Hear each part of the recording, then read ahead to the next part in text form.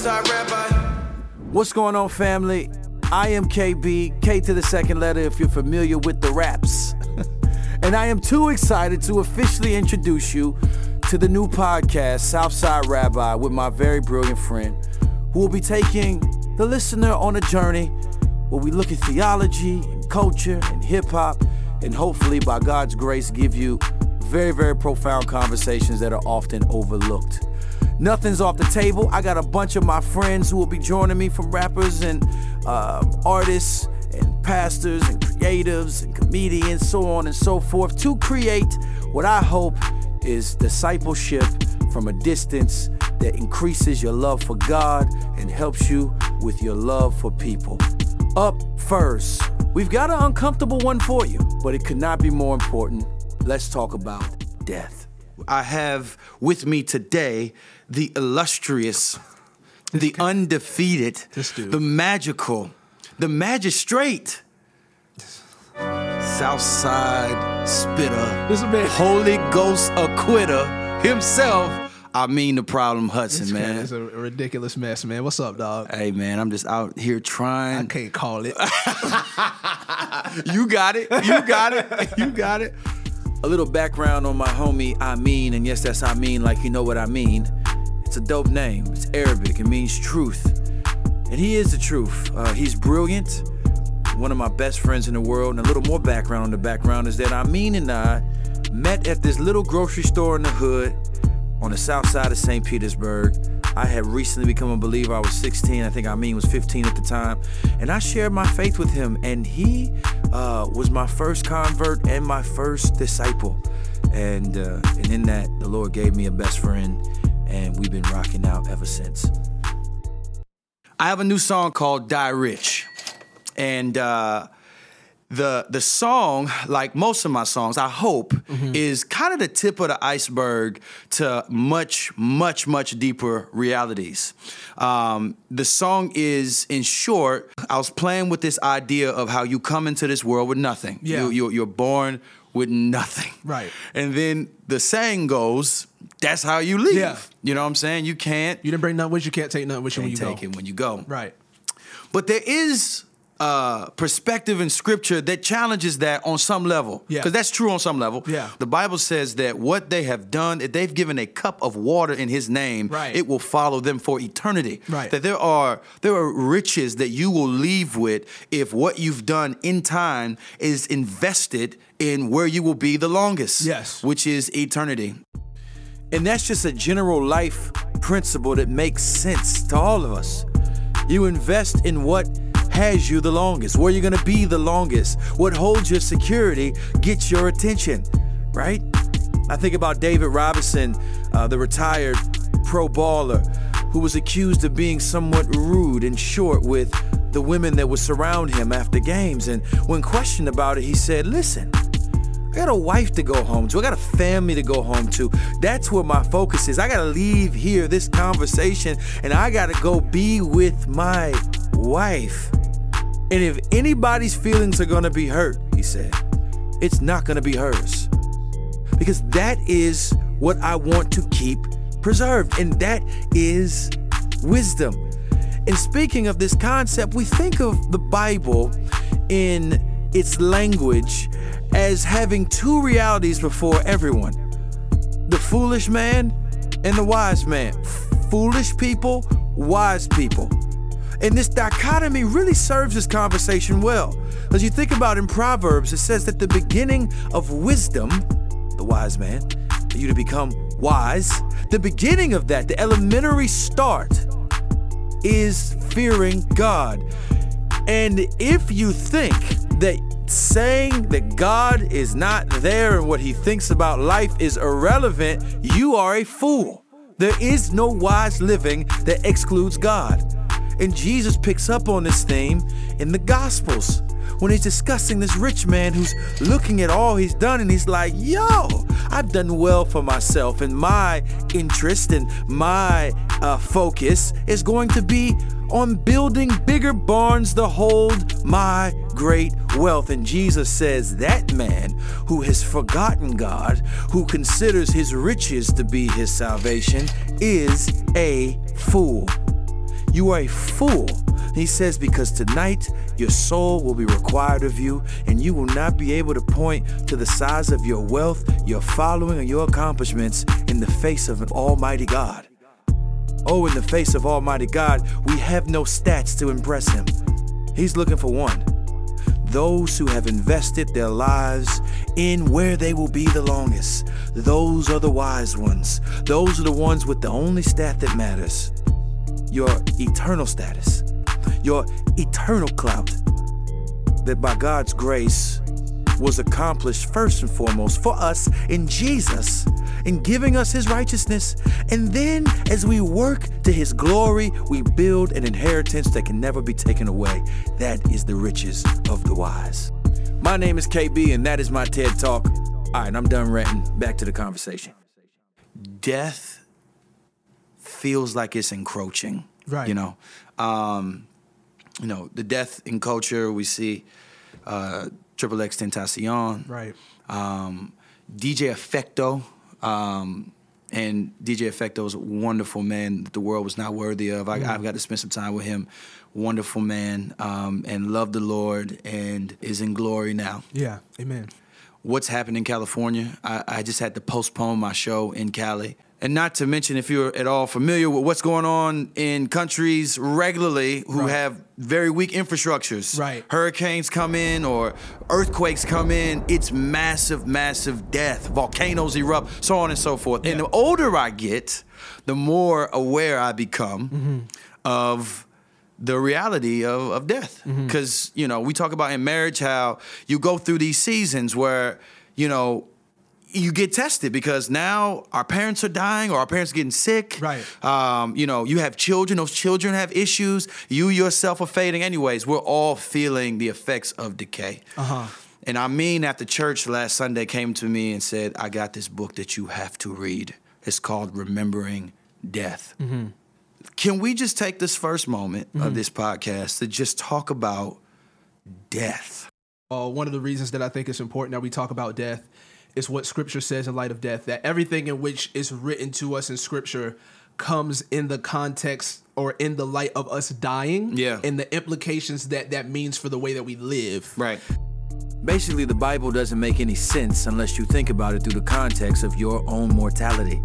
Sin and death are the antagonists in the Scripture, and Christ the Redeemer smashes them both and all of the hell that they have raised on God's good creation. There's no way to be excited or to experience the promises or rock with the movements of our God towards getting rid of darkness if you're constantly denying what the darkness does and you never think or appreciate how the darkness will one day claim your life. So it is also through our thinking of death that we find a meaningful relationship with the victorious God who defeats it. Matthew McCullough, in this book that he wrote, the whole title is actually Remember Death, The Surprising Path to Living Hope. He actually talks about something that's called death awareness, which he calls death awareness, which is a spiritual discipline that he is saying is something that we as Christians don't do, and the world doesn't do by and large. Because nobody wants to think about death. Nobody wants to think about death. Nobody ever wants to think about their own death. It seems morbid, which we usually use the word morbid as a pejorative. Yeah.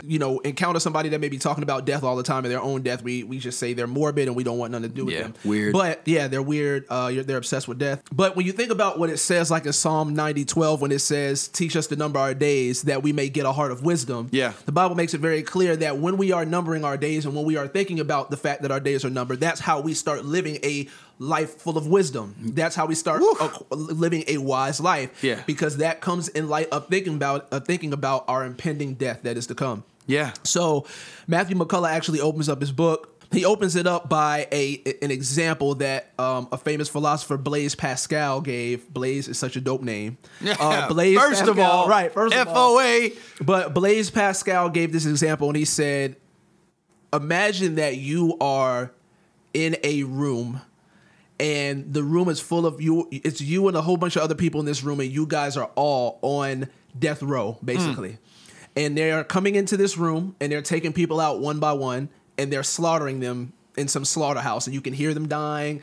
You know what's getting ready to happen to you. So they come in one by one, and every single time somebody comes into the room and grabs another person, you are reminded of the fact that you soon will be a person that's going to be grabbed. And everybody's looking at each other with fear. Everybody knows that we are going to die. It's inevitable.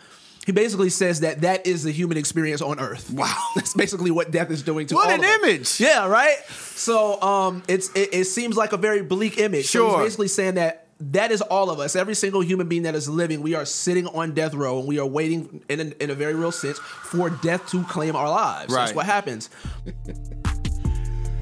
But is it good for us to think this way? To, as the Bible says, to number your days. And that's wisdom, because that is not the message that we have heard from our friends and our family and from our culture.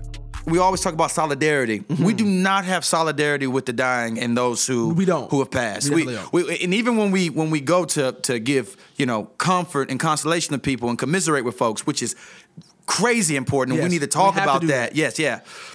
We've done a lot of that over the years with a lot of different folks. We have to talk about that. Right. But there's always this missing piece that is their issue. Yes, that's what's happening to them. As he says, it's an exotic experience for us.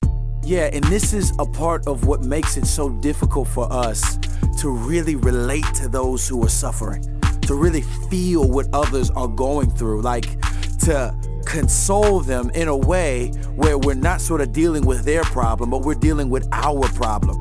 I think about Joyner Lucas's song that he dropped earlier this year called Devil's Work, where he goes on for about 4 minutes in what I'm going to call a theological discourse, where he is trying to sort of bring a solution between the goodness of God and the evil of this world. What we call that is theodicy. How do I propose a solution for these things? Much can be said about the song, but here's one thing that is not said in the song. You don't get this impression that the artist is actually talking about a reality that's coming for him.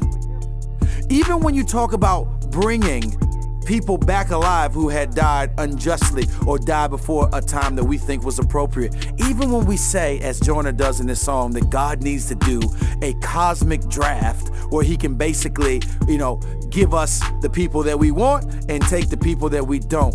But if you give us back MLK, would MLK not then die again? There's this assumption that if we get back the people that we want, that somehow we've made things right. No, we've only prolonged what is wrong. What is wrong with this world is that death gets all of us. And if you are thinking in terms of eternal life, which it sounds like Joyner Lucas is doing, he's talking about eternal life in his mind, at least intellectually, bring these people back to the heaven that is here. But no, there is not a heaven here. And our heart's deepest desire is for a life that goes on forever. That's at the bottom of Joyner Lucas's song, Devil's Work. But the question becomes, where do you get eternal life? And I think it's fair to say that in a lot of ways, the culture is trying to make that massive question small. It's something that happens to everybody else, but it's not going to happen to me. Right. Because we are in a world that's geared towards causing us to deny the fact that we are going to die. Everything pushes off the fact that you're going to die. Right. And we live in a world, especially us by the grace of God, living in a world of modern medicine, where medicine has the technology behind modern medicine has allowed our lifespan to increase exponentially. Sure. Right. So what another thing that Matthew actually points out is that we are in a society now where we don't have to really look death in the face anymore until it really comes to claim us, because now we have sectioned off the dying. So now the dying happens in hospitals, it happens in the ICU, it happens in nursing homes. Right. It doesn't happen like in our home and these things anymore. We have set up these institutions that said that now if we want to see someone die, especially if they're dying like slowly of some kind of debilitating disease or a terminal illness, we go to watch people die in a very real sense, right? When in the 1800s, like when in the 19th century, death was around us all the time. People were dying left and right. People were getting diseases. People were passing away. People were having 10 kids. 8 of their kids were dying before they were 21. So we were constantly surrounded around death in those times, and it caused us to really think about our lives in light of death. And veiled in this is a profound insight on the issues surrounding the gospel and the South Side and the future. Because in 1 Corinthians 15, we have a truth that is more universal than we think. It just teaches us about hope. Those who have a future have a present. If you can see where you're going, it provides tremendous power for where you're at. 1 Corinthians 15 says that if Christ did not raise from the grave, then we should be pitied. Feel sorry for us. We're still in our sin and we have wasted our lives. But if Christ has risen, then it brings all the value and all the power and all the purpose to the moment because of where we are going. Our eternity is secured. But if you live your life not seeing a future, seeing all that is in front of you as all that there is, you will have to go one or two directions. One, as Paul suggests, if Christ is not risen, if there is no future for us, get good at partying. Become a partying expert, all right? Suck all of the pleasure that you can out of life because tomorrow it could all be over. But if you find yourself in like an inner city and you don't value your life because you feel as though it's meaningless because you're inundated with your mortality as you see it all around you, if you feel like your life has no meaning, oftentimes you treat other people's lives like they have no meaning. A lot of times, the simple lack of a future on an earthly level. I don't see myself living past 21. I don't see myself in a career. I don't see myself getting that job. I don't see myself completing that degree. I don't see myself starting that company. All I see is what's in front of me, and what's in front of me is darkness and doubt and destruction. That's what I see. You talk about an American dream? Folks, you need a future to dream it all. And since we know that seeing is becoming, if you see that, you often become your environment and a product of it. What one famous philosopher would call this, he would call it a subconscious narcissism. That we believe that we are not going to die. It's not us. We do know it's going to happen, but we really don't think it's going to happen. You're not actually factoring it into your life. To do that, as you mentioned earlier, would be weird. Like you're one of those dudes who we look at in the lunch, cafeteria, style in high school. You had black fingernails and stuff like that. I mean, gothic. You know what I'm saying? Yeah. I mean, shout out to gothic. I mean, if you want to do it, that's cool. But that's what you think. It's people like, I'm obsessed with the. I love death. You want to watch Faces of Death again? Yes, please. And again, bring it to me. Yeah. But the fact of the matter is, though, there are individuals that I've gotten to spend time with. In third world countries, where again that you don't get the luxury of sectioning off that experience. Or if you are, he talks about in the book, not just in third world countries, but if you are in a neighborhood, like the neighborhood we grew up in, or like Chicago, where all of your friends around you are dying all the time. Right. Yeah, absolutely. Then when people who have to grapple with it, often, have a unique experience that those who've sectioned it off don't have. So one of the things that I have noticed, and this is part of what draws me to, I had this song, Long Live the Champions, which I was saying was a celebration of those who are marginalized. Right. Because when you see somebody who is outside of the resources of society, if they're just surviving and they're still taking care of their family, they're still celebrating holidays, they're still keeping up their customs, they're still keeping hope alive. Right. The people that don't give up when everything around them is saying, let it go. Yeah. You're not going to make it. I have this line in my song, Long Live the Champion, where I'm describing this immigrant family where a parent is looking at their child and smiling, communicating peace and love and hope, even though that parent knows that danger surrounds their family, whether it be from the cartel pressing against them, whether it be from insurrection in a government that is failing, whether it be from robbers or terrorists as you are journeying through the night trying to seek asylum and a better life for your family. Before you say anything about the law of the land or the politics that you ascribe to, can you not just see the courage? Can you not just see the heart? Can you not just see the power of hope? And I think that this is magnified in what Christ does for his people when they trust him, even in darkness, even in the face of the greatest setback, death or suffering. they still hold on to the hope of the gospel, that hope is not put away through circumstances. Now, I have spent a good amount of time thinking about the experience of African American peoples in this country, particularly from a historical standpoint.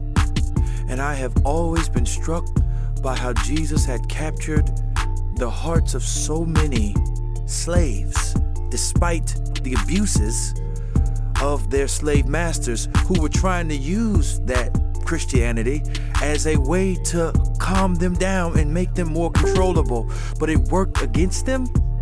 It worked against them because it actually gave these men and women and children a freedom that slavery could not touch, that their arms were bound but their souls were free, and they continued with a joy and a resilience that kept them moving towards celebrations and festivals and culture and marriage, even though they constantly stood face to face with degradation and danger and shame.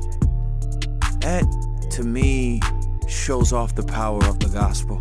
It shows off the power of Christ in the face of darkness. So I am struck by this experience in the church and outside, where you see people, the grace of God in helping folks hope in the midst of perceived hopelessness. My homie got back from Israel and was telling me a story about a gentleman that he met there who was contrasting the American experience and the experience of some folks in the Middle East. We could be killed. We know that our lives could be over by the end of the day, yet it does not stop us from living our best life. The giving, that it's this weird connection that we give our all to our families, to our pursuits, and we experience real joy, even though we are in far more danger than you. Yet you have folks in America who don't even have that kind of danger, but live in this depression, anxiety, and all these things, trying to cling onto their life. So what that says to me is that ignoring doom and avoiding suffering is not the pathway to joy. It's not. The human experience says something. The Bible says something different, and the human experience also says something different. It's not the pathway to joy because what we are doing is we are denying reality. You cannot experience the reality of Christ's joy that comes in your life if you deny the reality in which it's supposed to enter into as far as context. That's right. So the joy that we get from living for Christ is supposed to enter into a reality in which we are dying. That's literally that's why the gospel is so important, because we are going to die. And then that's when we are going to really live, whether in eternity with Christ or we're going to suffer for eternity in hellfire. So if you are denying the very reality, the existential reality of your life, that you are going to die, then there's no way that the gospel can actually have, the promises of the gospel can actually have such a very very strong effect on your life in the way that it should, because you are not really living in the context in which the gospel should affect your life. And that is the context of your death. So he actually talks about in the book is that we as Christians, we think about death the way that the world thinks about death. Honestly, we try to cling on to life as much as we can, like scratching, fingernails coming off to our life in this world. That's how we try to preserve it with everything that we can. Now, we're not saying, like KB said, that you should be a masochist. But what we're saying is that we have to understand that we are going to die. One of the things that Matthew McCullough actually points out is the fact that you are not too important to die. So the fact is, one of the reasons that we don't think that we're going to die is because we think our world revolves around us. So he gives an example in the book when he says that we are basically the protagonists of our story, that our life is like a film, and everybody else and everything else in the film are supporting actors, and we are the main character.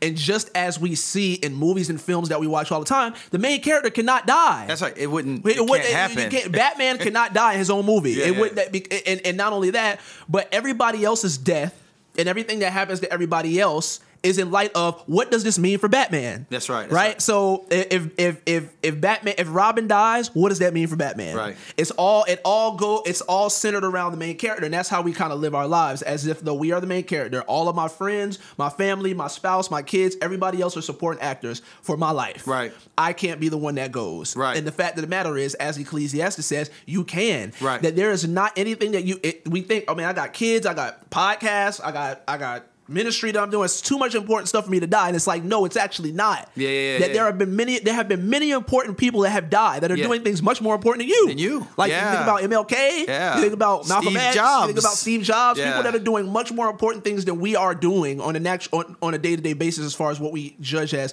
effective or not, have died. That's right. So death does not care about. He talks about in the book about how existentialism came to place, that you had these philosophers that were thinking about what does life mean for us, and what we have determined as far as life is that we give our life our own meaning. So we say we are going to determine what life means for us. We are going to say life means family, or life means accomplishments, or life means this, and we say this is what life is going to mean to us, and this is how we're going to make it meaningful for us. And he says that death basically comes and makes a counterclaim and says that's all well and good. Whatever you decide to cause, meaning, whatever you are deciding gives your life meaning is great. Yes. But guess what?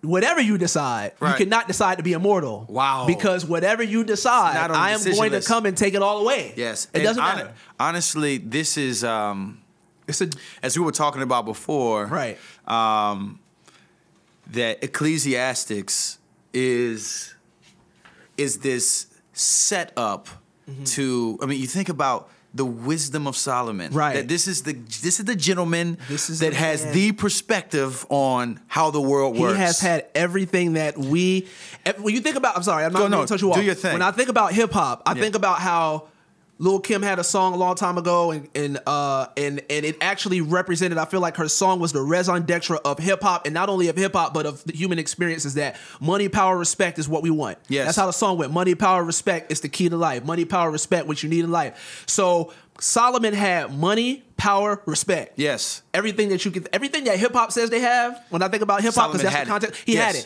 He had women, a harem of concubines. Yeah, can we not even, you're bragging about the women that you've been with, and other people's women that you want to be with or are going to get.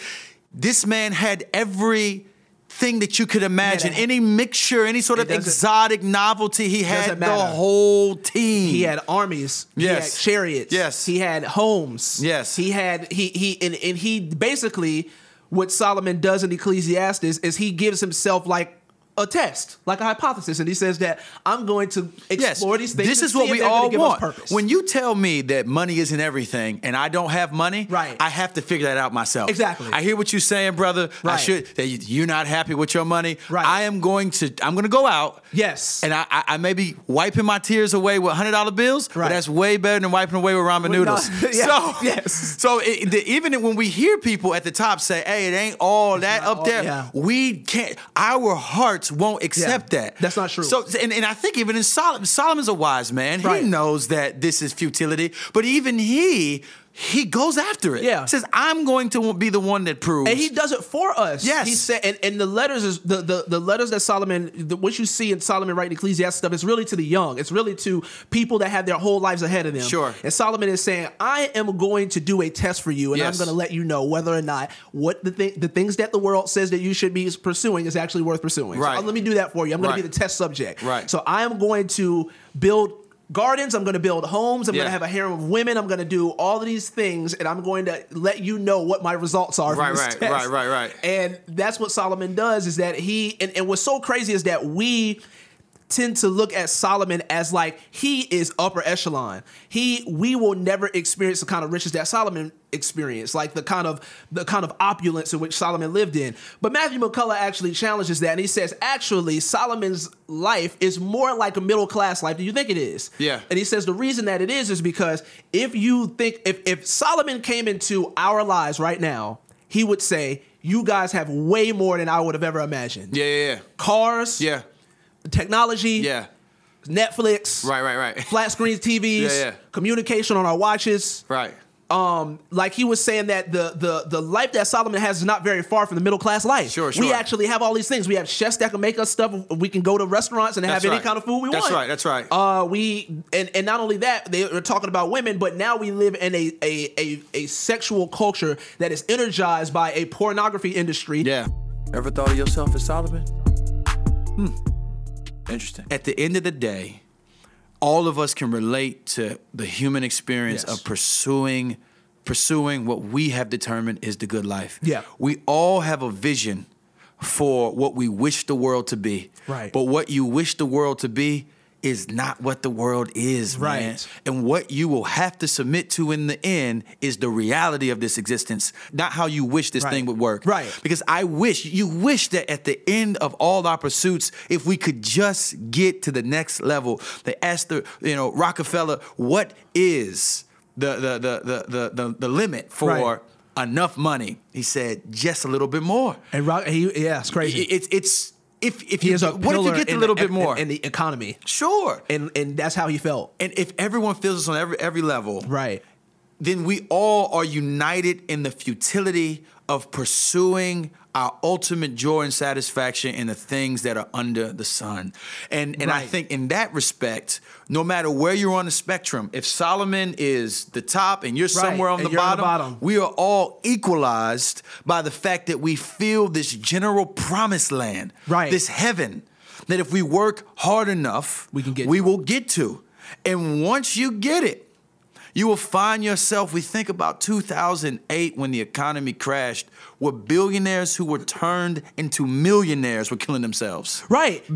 Like you're a millionaire Chris now. Rock said, if Bill Gates woke up with Oprah Winfrey's money, he'll jump out the window and kill himself. What am I going to do? That's exactly what was happening. And what's crazy is that even in here, Matthew McCullough shows that studies find that now, though we are making more money than we have ever made, like in history, we are the most depressed than we've ever have been. That's right. So it's not the more money that you make, the more we're going to feel satisfied, but the more money we're going to make, it shows us how futile it is. Yes. And this is one of the things that actually shows that it's futile. Whatever you are trying to accomplish in your life, whether it's more money, whether it's accomplishing more in academia, whatever the case may be, whatever you have for your life that says, if I get here, then I will feel satisfaction. Marriage, kids, home, dog, whatever the case is.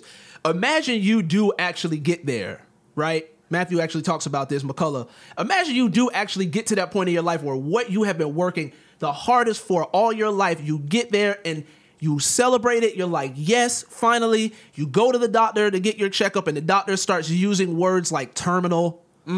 He starts saying things like stage 4. He starts saying things like you have 6 months left to live. Right.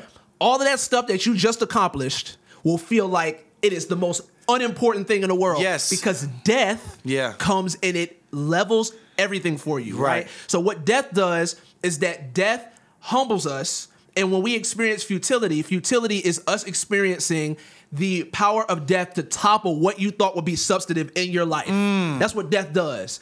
Death comes along and says, that's not important. Yeah. That's not important. That's not important. Right. That's why it doesn't matter how much money you have or your accomplishments. If you hear that you have stage 4 cancer and you're dying, it doesn't matter anymore. It doesn't. You're gonna have an existential crisis. And here's the kicker.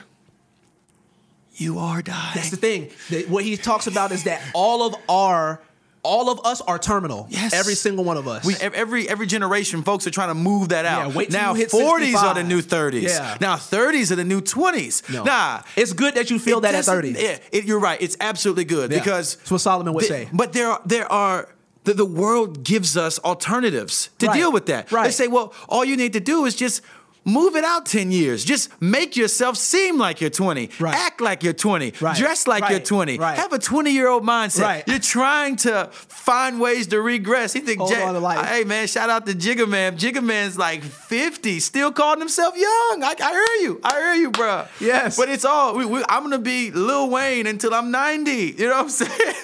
So there's this, hip-hop teaches us that as well, but it's not hip-hop. Hip-hop is a reflection of the culture. Right. We're all fighting against the idea that we're terminal. We're all, that's what makes it difficult when we go to commiserate with families or we go to commiserate with the dying, where we do not feel solidarity with them because we don't see them as a reflection of ourselves. This is why it was a beautiful point that the book talks about this gentleman who had survived all these crazy things in World War II, a prisoner of war. He's stranded at seas, fighting off sharks, and everyone around him is dead. He still survives. He comes home. He's this flaming image of survival. He's a hero, and then he gets pneumonia. And he's out of there. And you think about that, like, man, how could one who survived so much taken by like something like that? And before I give the kicker to that, let me just say that I heard someone say one time, and it was trite and very inappropriate, should not have been said. But when I thought about it later, I was like, man, this is actually true. Someone was talking about a tragedy. You know, someone had, a building had come down and some people had died, and they were like, man, I could have been in that building. I could be out of here. And this gentleman responded to him by saying, oh, you'll get your chance. And I, in the moment, was very bothered by him saying that. But as I mulled over, sort of thought through it over years, I was like, this is true. If the shark doesn't get you, something else will. If the bullets didn't get you, if the camp, it will come. Now, I think that we've established the reality, and I want to be clear that it is good for us to reject the world's way of dealing with that, which is basically ignoring it. Try to ignore it until you don't have to anymore. Because what we do when we ignore death is that we ignore what the promises of God can do for our life. So Matthew McCullough says, as long as death remains somebody else's problem, Jesus will remain somebody else's savior. That's what he says. Can you say it again? As long as death remains somebody else's problem, Jesus will remain somebody else's savior. It will not be personal. If death is somebody else's issue, then so is everything that Jesus' salvation and promises mean to death. If it's not your issue, then those promises are not going to mean anything to you. They're going to seem like some kind of nebulous bits of information that's in the clouds that doesn't make its way down into our hearts. It turns Christianity into a massive goodwill charity. That's all it is. There's things that you can do in this worldview that make you feel a little bit better about yourself, but it is not fundamental to reality. And what's so crazy is that's what a lot of philosophers thought about Christianity. That's why you guys just use it as a crutch. Because you're going to die, right? You guys just use it as these things, and it's like, yes, but it's because it's true. There is truth that gives context to our death. You, on the other hand, has something that the philosophers call in here absurdity, which means that I recognize that everything that I do in life is meaningless because I'm going to die. So I have two things. I can that's what the philosophers came up with, is that they came up with two responses to that. I can either kill myself now and just spare it's going to happen anyway. Everything is meaningless anyway. Or I can just act like death. I'm just going to act like death is not coming and my life is meaningful. And I'm just going to ignore death. Which is what the majority of us do. We just ignore it and act like everything else is meaningful and death is not going to happen to us. It makes me even think about 1 Corinthians 15, where Paul is giving a affirmative counseling. He's giving affirmative counseling to eating, drinking, and being merry. If this is all there is. If this doesn't mean anything. If all you can do is try to get your rocks off. Before the tomb closes on you, then yes, get good at it. We need to have full studies and groups and degrees on how to suck the joy out of life, because it is going to be over soon. But that's absurdity. The thing that rocked me about some of the things that this gentleman was saying is that all that you have accomplished will be stolen at some point. You will work your fingers to the bone for something that will belong to someone else, man. And there's nothing you can do about it. And that feels so discouraging if that is the reality, that there's no eternity. And I just want to say, so we just to kind of sum this up, we want to carefully think through the messages that are being brought to us every single day. God says, thou shalt not kill. That means that you shall preserve the life that God has given you. This is not a call for us to become masochists, crusaders who don't think or value their lives. But I do want to say, though, that ignoring the fact that eternity is coming has helped nobody. Isn't that ironic? that it's counterproductive to not talk about it, because you don't talk about it because you want to improve things, but it doesn't improve anything. To ignore it. Such is life. Ignoring things fixes nothing. Even when we talk about issues of justice, this is my biggest thing, is that we have to stop denying reality. Yes. That's what we do. Yes. We deny existential truths. Yeah. To make ourselves feel better. Right. And if we are vanguards of truth, and if our God is the God of truth, he is the truth. It's Yes. not like truth is something out there, he has it. Right. He is truth. That's right. Right?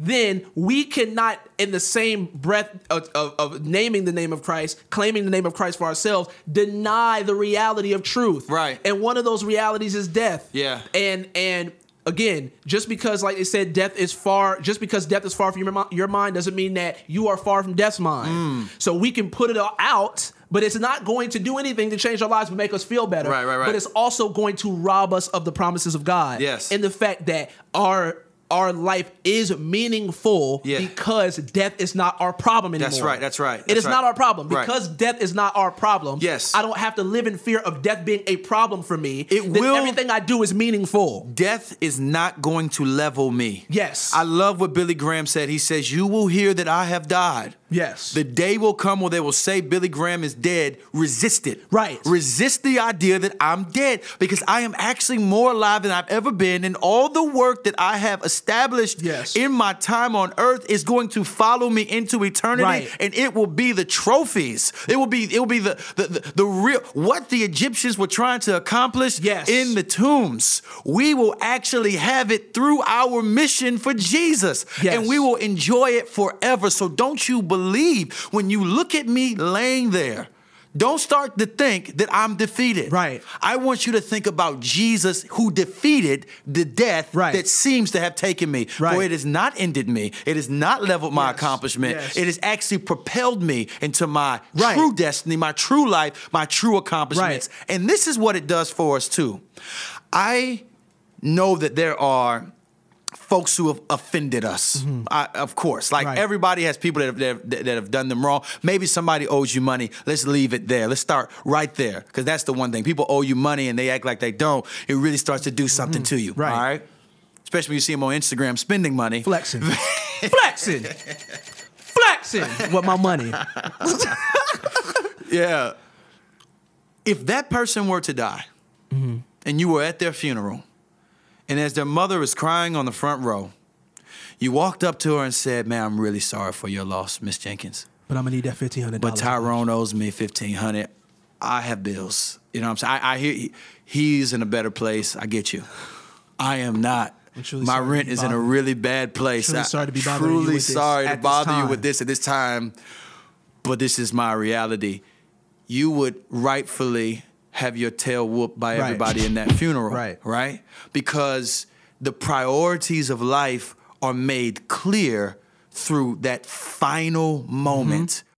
Here we go.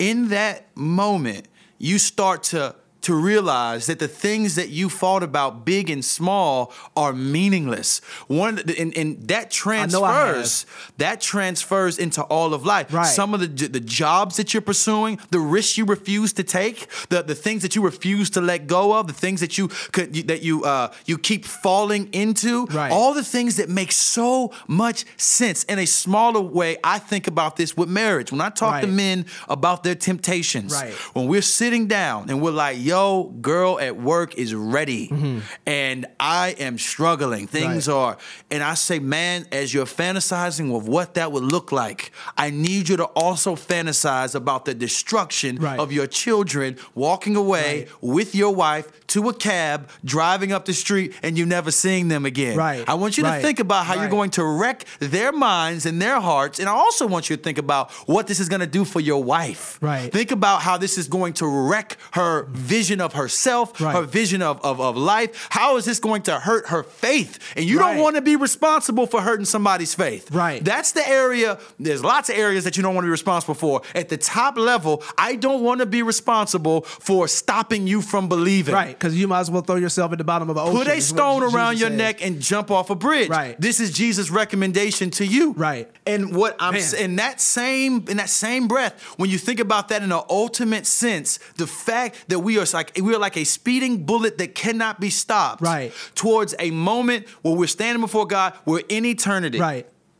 That, if you look at it from eternity back, instead of looking at it in the now and blocking out eternity, if you look through eternity at today, it begins to put things in their proper places. Right. And this is why it's important to think about this. It's not morbid. Yeah. It's actually the path to joy. And that's what he was talking about in there too, is that as we start thinking about death rightly, we stop using terms like morbid or seeing the term morbid as a pejorative. Right. Because it's not. Right. It helps us put things in, like you said, perspective. Like, again, God forbid, if somebody got stage 4 cancer right now, those Yeezys that you want would be the little least important thing. Yes, the degree would be the most least important thing. The money, the home would be the least important thing. Right. It puts everything in perspective. When death is on the table, it starts putting the reason that things aren't in perspective for us a lot of the times, especially for me, is because we feel like death is not on the table. Yeah, that's right. So if I knew that I was going to die tomorrow, if God somehow came to me and said, tomorrow you're going to die at 4:30. Yeah. Everything that I was trying to accomplish would not matter. It wouldn't matter. I would intentionally start trying to focus on everything that matters. That's right.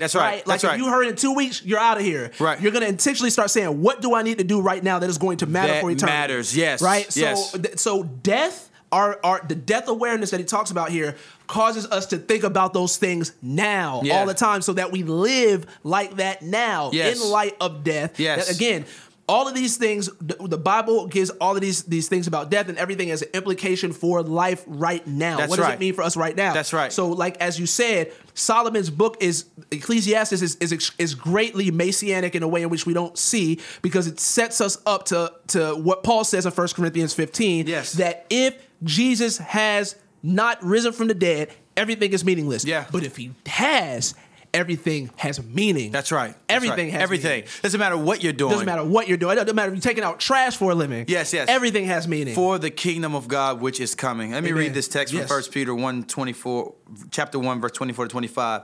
All flesh is like grass, and all its glory like the flower of grass. The grass withers and the flower falls, but the word of the Lord remains forever. And this word is the good news that is preached to you. And it's a part of the enemy's work to make you think that you're not grass. Woo, to make man, you that's think so true, man. that you are actually vibranium. Right. Yep. And indestructible. Because if you're indestructible, then the word of the Lord, means which nothing. isn't indestructible, is just another competing indestructibility, thing. Yeah. You know what I'm saying? Oh, Yeah. you got it, I got it. Yep. You Right. got life, I got life. Right. You don't see it as you don't become dependent upon him. You don't see him and what he says to mean everything. And this is what I really want to say as we sort of wrap this piece up, is that Peter says that the word of the Lord will remain forever. What God has said is of ultimate value. That includes all his promises. Yes. Which are not sweet. His promises are not sweet. And the strength that he gives for us today to endure what we're in, the strength that he gave to my ancestors and who endured the transatlantic slave trade and then went to Barbados or the Virgin Islands and went down to South America and Mexico and then into North America, who were there and found Christianity despite the abuses of the masters. They found this Jesus who was more like them and not those who were enslaving them. Right. When they got a hold of Jesus' promises, they exploited his promises. Right. They drunk down his promises. They sung songs about his promises. And that's what gave them the strength to continue celebrating life, coming up. Getting married, having children, make culinary advancements with the parts of animals Scraps. that we were getting. These things gave great meaning, and they knew that they were holding on for their children, that my children won't endure this. If I continue to fight and disciple and bring this to them, hope will give you hope in the face of darkness still will shine. Yes. And the darkness of the situation actually brightens the hope. Right. Doesn't mean we should pursue it. Our Right. circumstances vary, but it's not slavery or darkness or death in the faces of the promise of God is not a real fight. The promise of God always wins. And I just want to say that that's what the word of the Lord includes. And the word of the Lord also includes what all he's commanded. The fight for justice. Yes. Why does it matter? Yeah. That immigrants are not being treated like human beings? Why does that matter? Mm-hmm. I'm not an immigrant. Right. You know, why does it matter that folks are being oppressed by wicked systems? Mm-hmm. I'm fine. Right. I live in the suburbs. My wife Me and my wife are good. I got insurance. I'm a black dude. I made it. You can make it too. Why does it matter that other people are going through that? Right. Because God's command, the word of the Lord, which will remain forever, has said to care for those who are being oppressed. Yes. Care for those who experience injustice. And that remaining forever, and which is communicating the word of God, is going to follow you into eternity. Absolutely. But your lack of not doing it, that's going to come to an end, but God's truth is going to follow you into eternity. That's right. And your lack of concern, and somehow this found its way back into the justice conversation. Fine. But let this be just a small blip in the conversation as we think about eternity and the promises of God. But if you don't simply love mercy, I mean, whenever we think about justice, we always think of it as something that is different from the mercy of God, which is, there are two different categories. Right. But when we think about the ultimate justice of God, which simply means what is right in God's eyes, what he blesses, mercy is a part of that. Yeah. If you are not merciful, if your heart doesn't overflow in mercy, you are committing injustice because you will be judged. Yes. He will judge your lack of mercy as injustice. That is what the word of the Lord says. Yes. And that's what's going to remain forever. So my obeying the word of the Lord has so much meaning, and my disobeying the word of the Lord has so much meaning. Right. And that, it informs how we live our lives here. Yes. Yeah. That's true.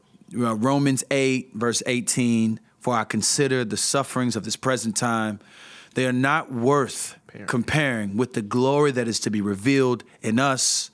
The creation waits in eager longing for the revealing of the sons of God. Then verse 31, what then shall we say to these things? Mm-hmm. If God is for us, who can be against us? He who did not spare his own son, this is that a fortiori, he gave up his son.